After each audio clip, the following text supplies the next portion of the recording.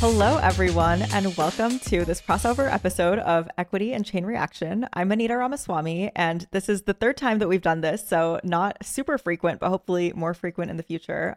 So we'll get right into introductions. I am a senior crypto and fintech reporter at TechCrunch, and I have on the call a couple of my favorite colleagues, my work besties. Woo. So if Jackie, you want to introduce yourself, that would be awesome. Aw, and I was put first. Anita, that is so sweet. I'm sure it was on purpose, right? We will discuss the internal politics another time. No, I'm kidding. No specific order. Hey, I am Jackie Melanik. My byline says Jacqueline, so maybe you know me by that, but I'm a senior crypto reporter at TechCrunch, and I focus on the TechCrunch premium side, the plus side, with my coworkers who then can speak for themselves if they want to go next. Alex, I feel like there's a plus transition for you to jump right in on. I'm more than happy to. My name is Alex. I'm one of the hosts of Equity, along with Natasha, who's up next. I'm a fan of Chain Reaction and all the work that Anita and Jackie do. And I also am on the TechCrunch Plus team. Yay. And I'm Natasha. I am one of the other co-hosts of Equity. And I'm really glad this episode is happening. Honestly, some background is this episode really just came to be because Equity was like, we should talk about the merge. And then Chain Reaction definitely was going to talk about the merge.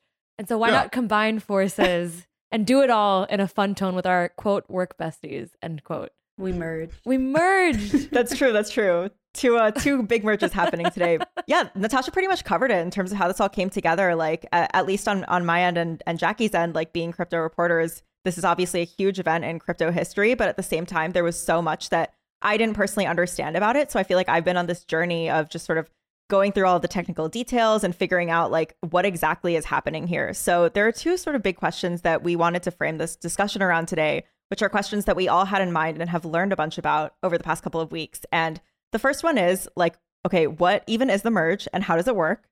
And the second question is, why does it matter? And what does it mean specifically for startups? First, like it's kind of wild because this has been such an anticipated event in the crypto community and it's been in the works for a couple of years. And I think like the price of Ethereum is a really interesting like point that everyone's looking at. It's down 9% today. Oof. Right. So like, what do you guys think about that? Like people were excited about this and now the price has crashed 9%. Like what's going on? Some people have said that the price was priced in. I am not, I don't know, like market analyst, so I can't determine that myself. But I think the price going down isn't really the best look for the merge. Of course, everyone wants like a bullish outlook for this. And this is something that developers have worked on for a very long time. And for the price of Ethereum just to drop right after can be a little, I guess, discouraging. Totally. But I guess I want to rewind a tad and talk about before Ethereum price fell.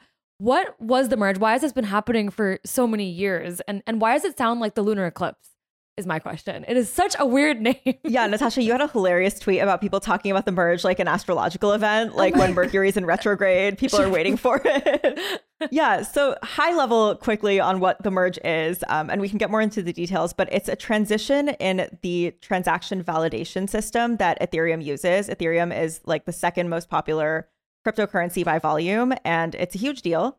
And so basically the Ethereum Foundation, which is the community that developed the protocol, it's not a centralized entity according to the Ethereum Foundation itself, but we can, that's maybe debated, maybe contested. However, the Ethereum Foundation has had this in the works for a long time because one of the founders of Ethereum, Vitalik, who we all know and probably love, has been planning for this. And the big reason why they would want to switch the transaction validation mechanism from proof of work, which is what they were using before, and that's what Bitcoin uses to also verify its transactions, to the proof of stake system, which is now what Ethereum uses officially as of today. The biggest reason is the environment. Like one of the biggest criticisms that's been leveled against crypto is just how environmentally unfriendly it is and the carbon footprint that it has. So by sort of addressing this and changing the way that it validates transactions, Ethereum's actually, the estimated impact is that it would reduce the energy consumption of the network by 99%. Which is huge. And that's huge. Yeah, that's enormous. I mean, looking around the world from China to Texas, we're seeing issues with power generation and power delivery. And so to cut the footprint and the kind of the inputs required for Ethereum to function is pretty cool. I mean, just from a tech perspective and also from a planetary perspective. So I'm excited by this. Should we explain more what proof of stake is and how it works? Because this is a thing that I had to actually prep on myself and get more deep into. Yeah. So we can get a little into that. It makes a lot of sense why this energy consumption is reduced so much when you actually understand like what the mechanisms are. So proof of work, it's like what everyone thinks about when they think about crypto because Bitcoin uses it Ethereum has used it until now. And it's basically, it's crypto miners, right? They are verifying transactions by using a ton of computing power. They get this like super expensive, fancy equipment. I don't know. I've heard a bunch of stories of like people setting this mining equipment up in their like dorms in college. That was a big thing. I remember like there was an engineering college kind of near where I went to school, and like there were some guys who had a bunch of crypto mining equipment in their dorm, and it got so hot. It was like 100 degrees in there, and the school had to shut them down. Yeah, it's literally insane, Anita. My neighbor was telling me he used to mine Ethereum a few years back, and in the summers, like there was no amount of AC that could cool his apartment, and in the winters, it heated his apartment like to insane amounts to the point where he stopped mining Ethereum. That's how hot these machines get, guys. Yeah, that cannot be good for the earth, right? Like if things are getting that hot to mine your crypto. So that's the proof of work system, and it relies on a ton of computing power. To oversimplify this a little bit, why has this not happened sooner if it requires so much energy? Yeah, well, it's been talked about for a long time, but it's logistically really hard to pull off. Like this is the way that Ethereum was founded. It's been around for a while, and there are just so many details that needed to come together. So developers have been working on this for a really long time. They've done a bunch of test runs. They've, been planning and prepping. But if one little thing goes wrong, then that could totally screw over the system. And the analogy that like a bunch of people like to make that I've heard is it's like changing the engine on an airplane while it's mid-flight. And that's totally what just happened. And now that the merge is over, like it seems like so far it's been successful. Though I guess not fair to say that the merge is over because it's going to happen in phases. But the main part, the actual transition to proof of stake validation system has officially occurred. Should we talk about what proof of stake is too, and like how it's different? Yes, I think that's the coolest part of this, because getting off of proof of work is neat, but what replaces it is pretty damn important in that context. Yeah, so like at a high level, proof of stake is basically instead of having these miners who are using computing power to verify transactions, you have what I guess the crypto community calls bakers. And you basically put up your coins by staking them. So you like give them to the network, temporarily deposit them. And by doing that, you're allowed to enter a lottery if you want to be participating in the network as a validator. Okay. So like it's like instead of being a Bitcoin miner, now you can be an Ethereum like proof of stake validator, a baker, if you will. And in exchange for doing that, like the reason why you'd want to bake is because you get rewards. What kind of rewards? Well, not baked goods. I'm so confused by this because I've been reading a lot of Jacqueline's coverage of the merging and Ethereum lately, and we tend to use the word stake. And now we're using the word bake. And I don't know if this is a really dumb question, but are they the same thing? I think they're interchangeable. I've been calling them stakers. Stakers personally, and bakers. I've got to be honest, I haven't heard bakers before, but I'm going to believe you, Anita. Stakers and bakers and miners. I think they're interchangeable. Maybe we're watching different crowds, but I'm sure. Yeah. No, but I mean stakers, bakers, whatever we want to call them, right? Don't quote me on that. We'll call them stakers, but but yeah, no. So they get rewards, and that's why they want to do it. No baked goods, though. How many tokens do I have to own to have enough to be a staker of Ethereum and enter this lottery to possibly get more tokens? It's a lot. Jackie, do you know this number off the top of your head? I don't know what it is, but it's more than I have. If you are rich enough, it's 32 ETH by yourself. You can join a liquidity staking pool, which you can contribute to. So if you don't have 32 ETH, for those of you who don't know what that is, it's about $50,000 to have your own validator roughly at the current stance. And for reference, not going back to proof of work a ton, but you could buy a miner for like $700 at the time. So it's a big difference in the cost it takes to stake and or earn ETH in this matter. So I want to pull us out of the weeds for just a second here and kind of circle back to the question at hand, right? Which is like, why is Ethereum doing this? And it's because like it is a lot greener. It's a lot friendlier for the environment. I think, because crypto has been criticized for its carbon footprint, this also makes crypto look really good as an industry to regulators and to the public and to the outside world. Like it's kind of a reputational move in some ways, right? Does the timing feel at all in response to questions and crypto heading into this winter but summer, according to some people? Or is it timing just kind of random? It's been in the works for a while. Yeah, it's just accidental that it ended up now and not back in like last December when things were amazing, or November. But I think also the proof of stake is also a chance for Ethereum to really scale the network to be more forward-looking technology compared to one that was like rooted in high energy consumption.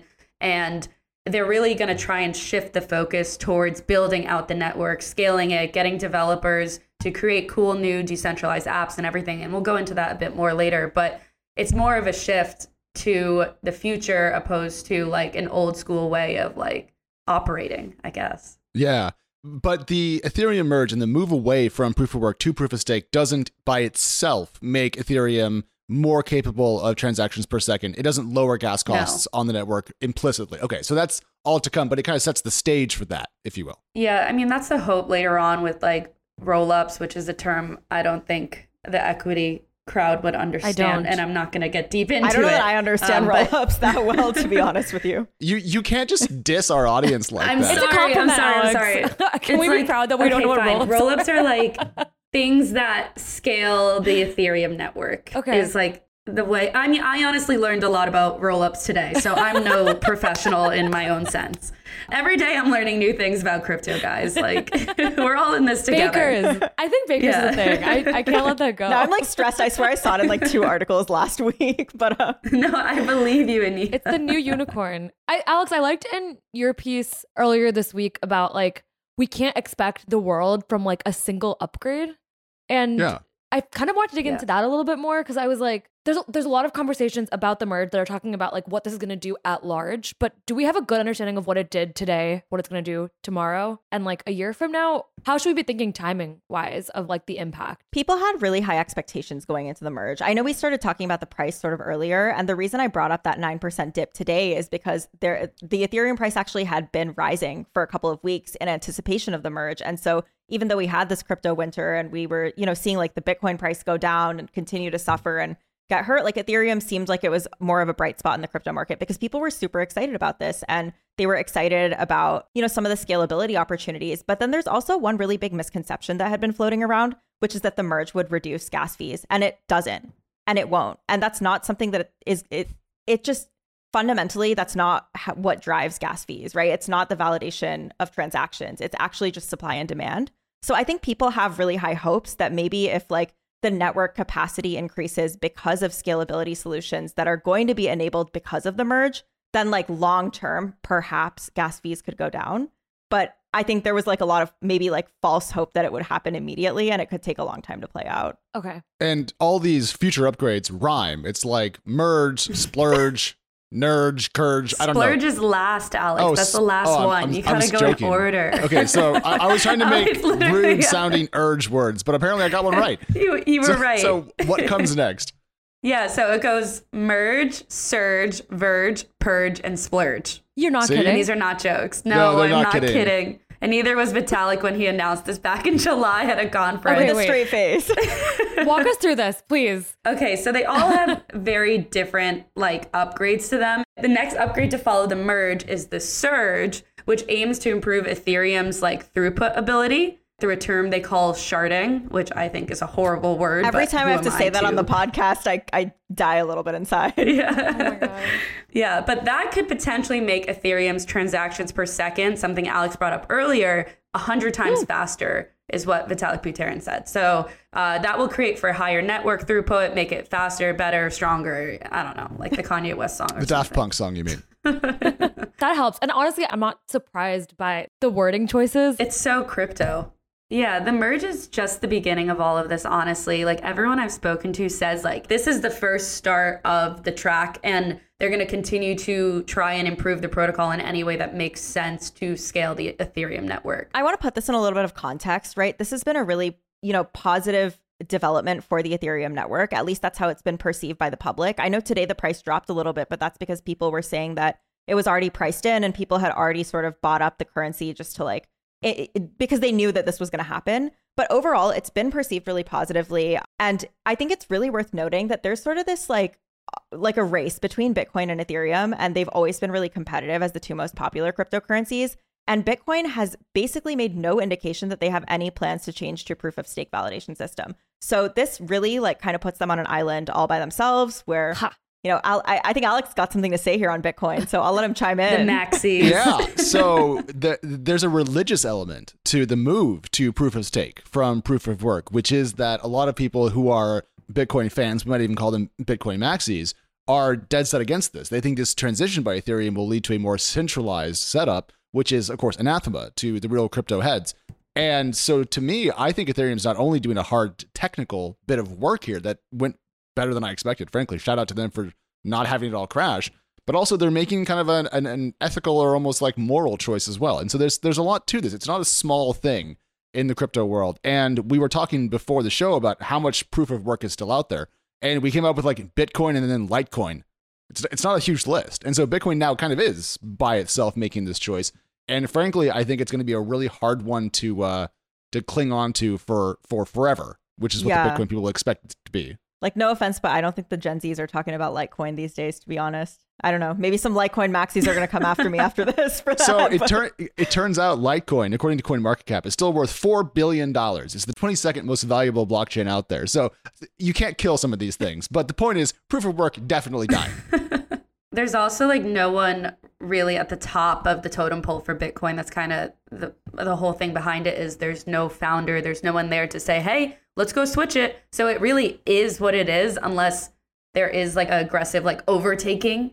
I don't know, like a little revolution perhaps, but I don't see that happening. I think this would be a great time to talk about some of the potential cons and the downsides and the criticisms that have been leveled against the merge that, really goes into it pretty smoothly because, crypto people love decentralization. It's their favorite thing to talk about. And one of the biggest criticisms of the merge, like it sounds like a really great thing, right? We're going to decrease energy consumption, we're going to be greener and also increase scalability. It sounds great. But one of the biggest criticisms has been that potentially this will make their transaction validation system and their whole network less decentralized. Is that true? Yeah, I saw a study earlier this week by Nansen, and it basically found that 4 major crypto entities hold over half of all the staked Ethereum today.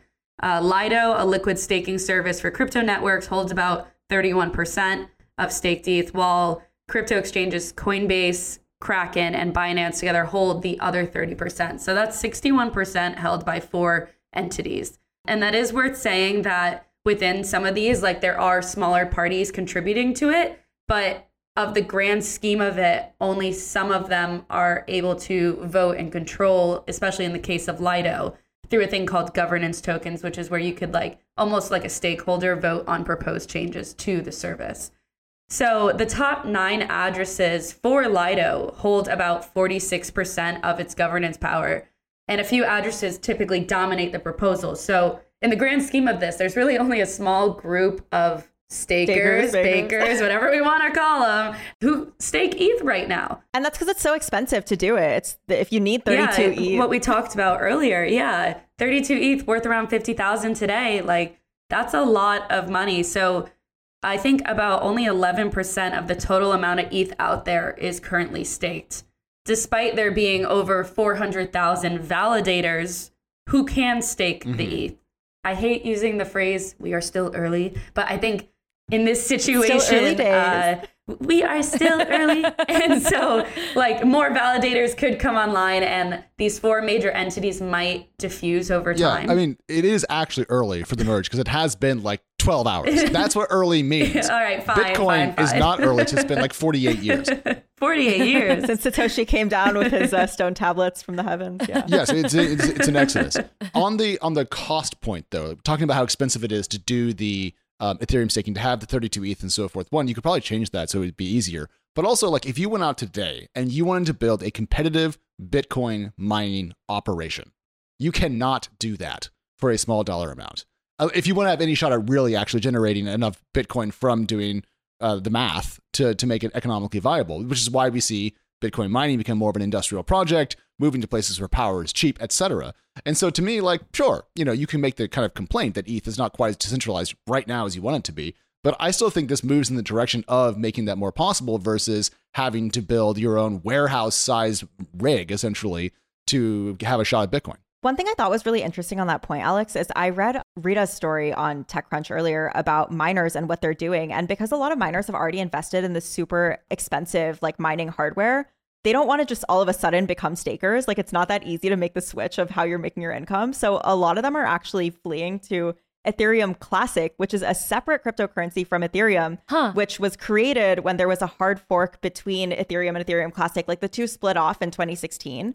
And basically, like most of the users kind of continue transacting on Ethereum itself. But Ethereum Classic is like this abandoned, like old version of the Ethereum network. And so now a lot of people with this expensive mining equipment who had been mining Ethereum until now are sort of losing their livelihood, so to speak. I mean, not livelihood, but like losing an income stream. And so instead of doing staking, like they're like, let me just take my mining equipment and try to revive the Ethereum Classic network. It's very strange. Ethereum Classic is currently worth $5 billion. So it is the 17th most valuable cryptocurrency out there. Bigger than Litecoin. Besting Litecoin by 1 billion and 5 ranks. That's crazy. I mean, I didn't even think about like the different geographies reacting to this in a different way. Obviously, we're seeing like probably a diversity in opinions and bullishness today. Jackie, you wrote a story about kind of day of reactions. What surprised you? I think today a lot of people were pretty hopeful and they're really forward thinking. For them, this was like the biggest hurdle. And the fact that it was executed well and it happened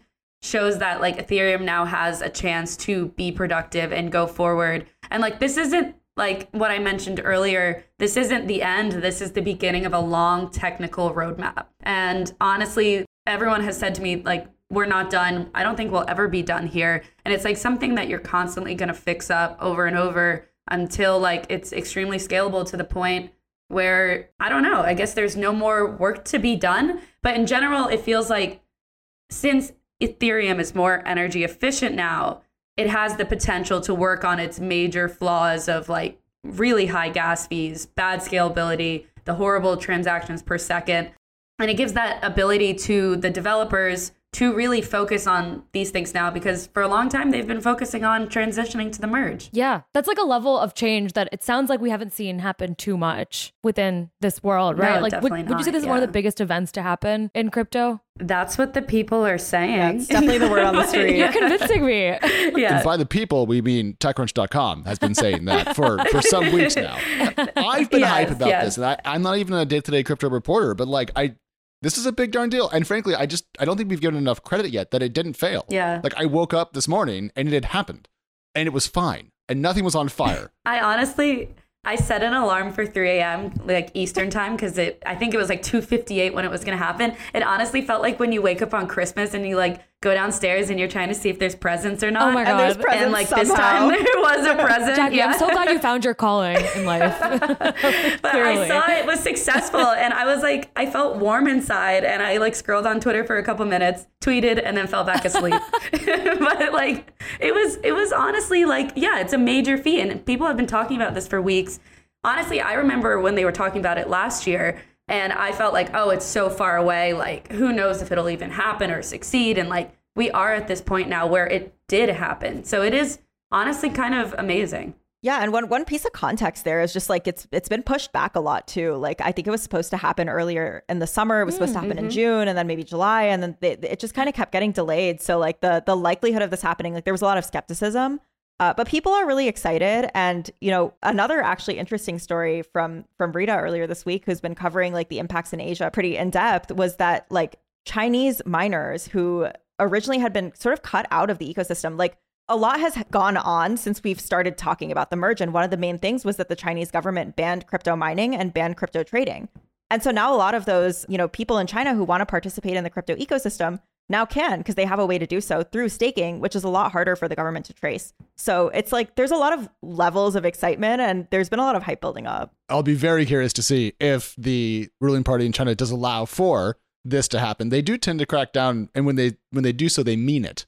And I think we were all, I mean, for a long time, there was this kind of like discussion of, is the Chinese government just FUD? You know, are they claiming to ban Bitcoin yet again? This went on for years and years and years. And then they really did. And all the Bitcoin mining moved out of China because it was really cracked down on for, I think, power consumption reasons and also, you know, control. But do we have any evidence yet of ETH staking from China? Because that would be really cool if so. Yeah, I'm not actually sure about the status in terms of like what the government has said or not said. I just know that there's a lot of interest from the people to continue participating in the ecosystem. Yeah. But I do want to go back really quickly to like what we were talking about with the centralization debate, because I think that's super interesting.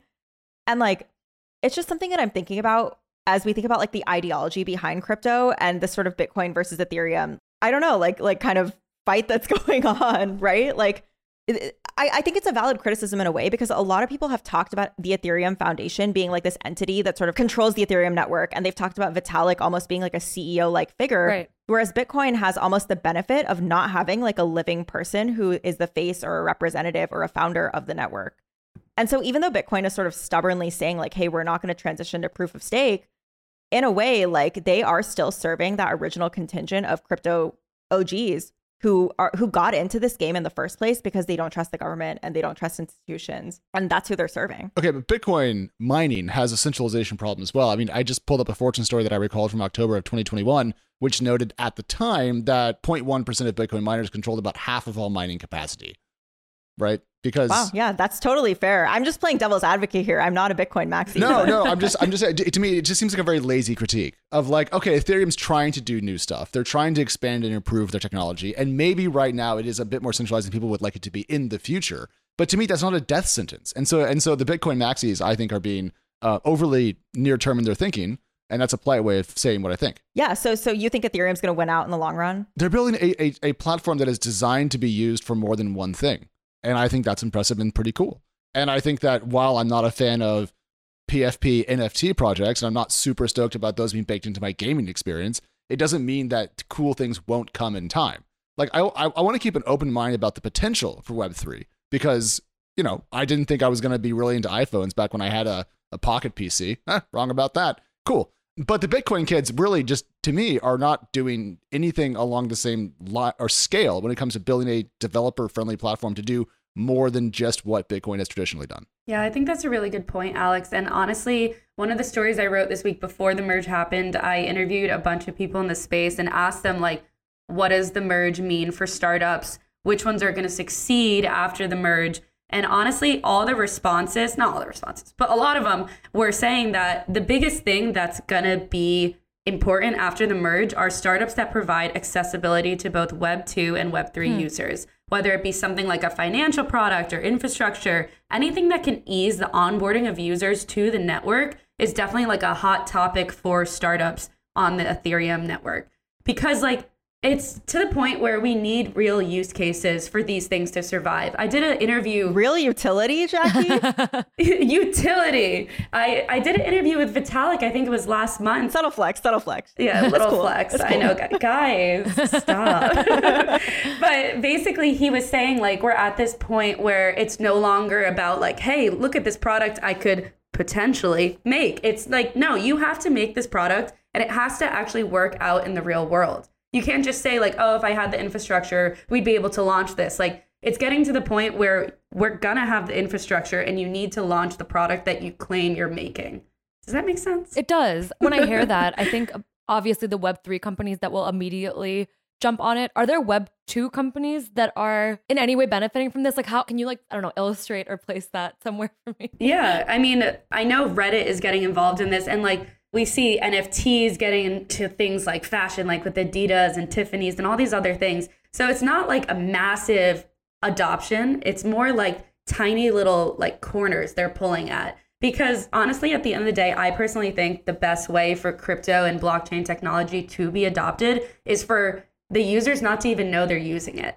Like when you and I go on Uber to call an Uber, I have no idea how they found my Uber. I just press the button and I get my Uber, you know? And I think in this situation, like nobody wants to know that you have to get this one wallet to bridge to another and like transfer your coins. Like at the end of the day, people just want to transfer their funds or do whatever they want to do and use the technology without being a developer. You know what? I think the crypto world needs more dumb people because they would be like, this is too complex. I'm not going to bridge my ETH to Uniswap so I can get Ronin so I can breed Axes. That's too much. I think that we should really just expect this to be usable by our parents. And at that point, it will reach the mainstream. But the user interface right now is just like atrocious. And as someone who plays with this stuff all the time, I still am very cautious about how I use it and what I do. And I'm someone who understands this. I can't imagine giving this to someone who knows nothing about it. It's just a mess. So that's my rant. That was honestly the reason I asked the Web 2 question, because I wasn't sure if this would, break open a ton of things for Web 2 companies or if it will still be the one-off Starbucks NFT efforts we see. Why don't they drop the NFT product at Starbucks and instead recognize the unions? Ooh. Facts. But no, I mean, this kind of goes back to what we were even talking about with decentralization. Like, do people who aren't crypto OGs actually give a shit? Like, do they care? Probably not, right? Like, they want to use these crypto products. And like, yeah, I mean, there are some downsides or trade-offs, I suppose, to having a centralized entity run a network. But at the end of the day, most people are just trying to use these products for like things that are fun or things that are useful to them on a day-to-day basis. And I think where the merge is actually a huge benefit is if it really does deliver at the end of the day on creating more scalability in the Ethereum network. That's going to be huge. I mean, we've seen some like pretty big fiascos just because the network doesn't have capacity for all the demand that's been building up on it, right? Like I'm thinking back to when Yuga Labs dropped their Other Side video game, right? There was so much demand for that land sale. Everyone wanted in. It literally clogged up the network and it stopped working for a second. Like they did not release a video game. Or they released the metaverse land assets. sale, right? Yeah. What they did was they sold land in a game that doesn't exist, and dweebs bought it because they didn't get a Bored Ape. It was fucking Sounds hilarious. like someone didn't get it. Yeah, Alex did not win sounds a little out. bitter. Sorry, I am a gamer. I'm a big fan of spending money on digital goods. I have spent money on League of Legends skins. I buy DLCs for Paradox Grand Strategy games. Hell yeah, I'm here for it.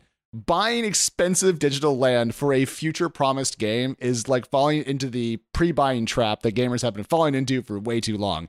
But to the nth degree, it was embarrassing. People who bought that should be ashamed of themselves. Is pre-buying like a trend in gaming? People pre-buy games and then the game doesn't live up to the hype and then they're mad at the developers. And it's a huge cycle of disappointment in the gaming world. And to me, pre-selling land for your game is just aggressive. I know it happens in real life. Like people have been pre-selling apartments and things like that. You can buy like a pre-construction unit. Like that's a thing in real estate.